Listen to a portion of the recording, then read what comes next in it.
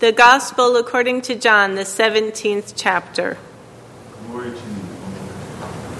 After Jesus had spoken these words to his disciples, he looked up to heaven and said, "Creator, the hour has come.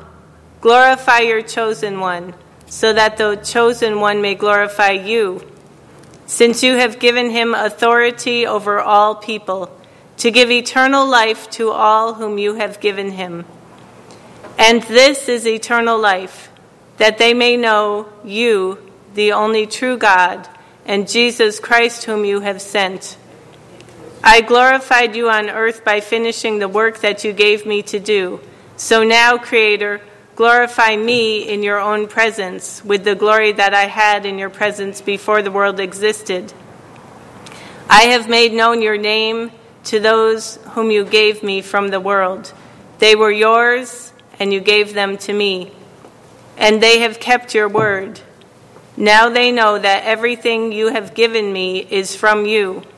For the words that you gave to me I have given to them, and they received them and know in truth that I came from you, and they have believed that you sent me. I am asking on their behalf. I am not asking on behalf of the world, but on behalf of those whom you gave me, because they are yours. All mine are yours, and yours are mine, and I have been glorified in them. And now I am no longer in the world, but they are in the world, and I am coming to you. Holy Creator, protect them in your name that you have given me, so that they may be one as we are one. The Gospel of the Lord. Praise to you, O Christ.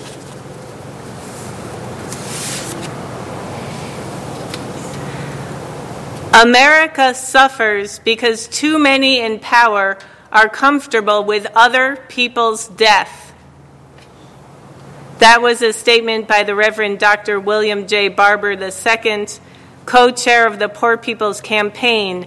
He was a preacher at an online conference for Lutheran pastors, the Festival of Homiletics in Minnesota this past week. And let me repeat what he said. America suffers because too many in power are comfortable with other people's death. God is furious, he went on to say, and people are not fully ashamed. Our human brokenness and systemic evil pile one tragedy on top of another. We have the climate crisis on top of a pandemic of poverty, on top of an immigrant and refugee crisis, on top of human greed, and then pile on top of all that COVID-19. It's a moment of moral reckoning for all of us. Some of us had a pretty comfortable life before COVID-19, and we didn't realize how bad it is for service workers earning a minimum wage.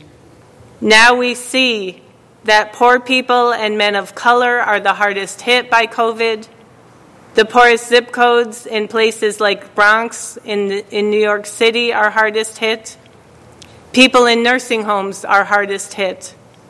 Before COVID, people in these communities who were poor and minorities always had it worse. And now with COVID, the injustice is in plain sight for all of us to see.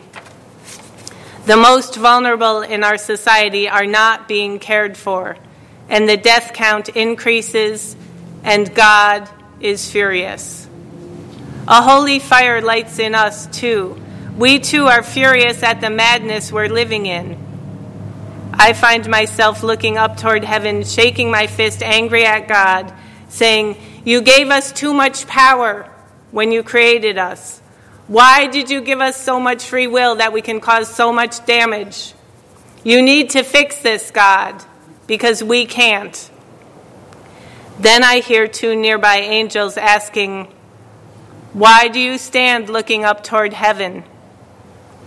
And the angels explain, Jesus Christ was crucified like a criminal. Jesus Christ rose from the dead. Jesus Christ has now ascended to heaven, and Jesus Christ is with you in spirit. What more do you need? God's good works are now done with all your hands. If you want this fixed, look to each other, the angels say. We do want this fixed, knowing that it's the long arc toward justice. In memory of Archbishop Oscar Romero of San Salvador in El Salvador, I wanted to read parts of a poem, Prophets of a Future Not Our Own. Perhaps you've heard this. It helps now and then to step back and take a long view. The kingdom is not only beyond our efforts, it is beyond our vision. We accomplish in our lifetime only a fraction of the magnificent enterprise that is God's work. Nothing we do is complete, which is another way of saying that the kingdom always lies beyond us. We plant seeds that one day will grow. We water the seeds already planted, knowing that they hold future promise. We lay foundations that will need further development.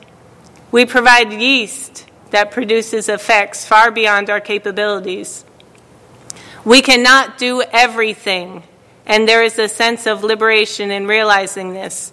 This enables us to do something, and to do it very well.